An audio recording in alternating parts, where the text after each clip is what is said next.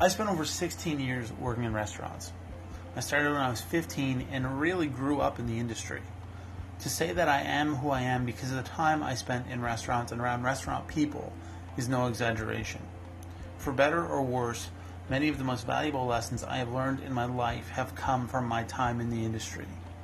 These are lessons that I believe translate well to life on a larger scale, and so today I thought I would compile a short list of what I believe to be some of the most valuable of those lessons. This list could easily be 10 times as long, but here are 7 lessons I learned working in the restaurant industry. I'm Chef Ben. This is Food in 5, brought to you by howtonotburnshit.com. I hope you enjoy my list. Number 1, be on time. In the restaurant industry, well, mostly in the kitchen, being on time is one of the most important things. To be clear, when I say on time, I mean be there 15 minutes before you're supposed to be. Most chefs are very adamant about this. Some will go so far as to send you home if you're not on time. This is partly because there's a lot to do, and if you're late, everyone has to pick up the slack. I believe there's another reason as well. If you're the type of person who is always late for work, you are likely late for most things. When you work in a kitchen, timing is everything.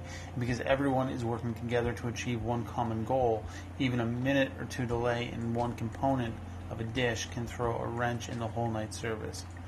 Hammering the be on time idea leads to a more productive kitchen.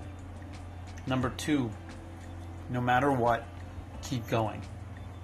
Sometimes in restaurants, just like in life, things go to hell. Everything falls apart. You feel buried and as though there is no way out. In those moments, all you can do is take a deep breath and keep going. Just keep moving forward. It's not uncommon in the middle of a dinner service to feel overwhelmed. There may be 50 or 60 bills on the board, each with 4 or 5 orders on them. There may be another 20 or 30 on the printer. It may be 40 degrees Fahrenheit. You may be sick. You may have burns or cuts on your hands. The end is hours away, and you may be wishing that it was just all over. But if you left, you'd be letting yourself and everyone around you down. So what can you do?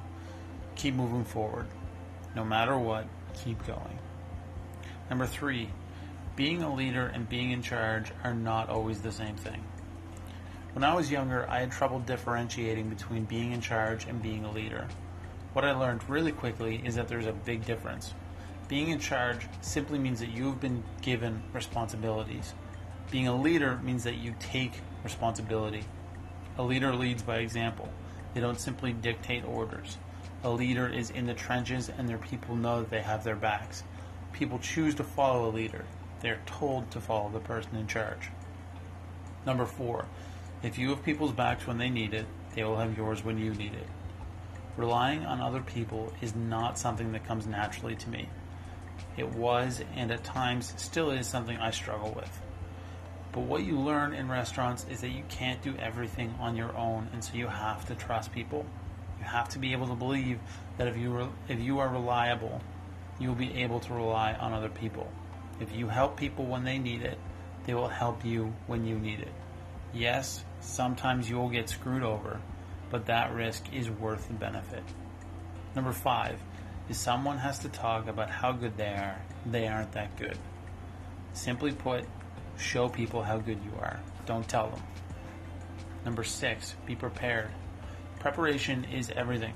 Being prepared makes all the difference between something being relaxed and easy and something being stressful and difficult.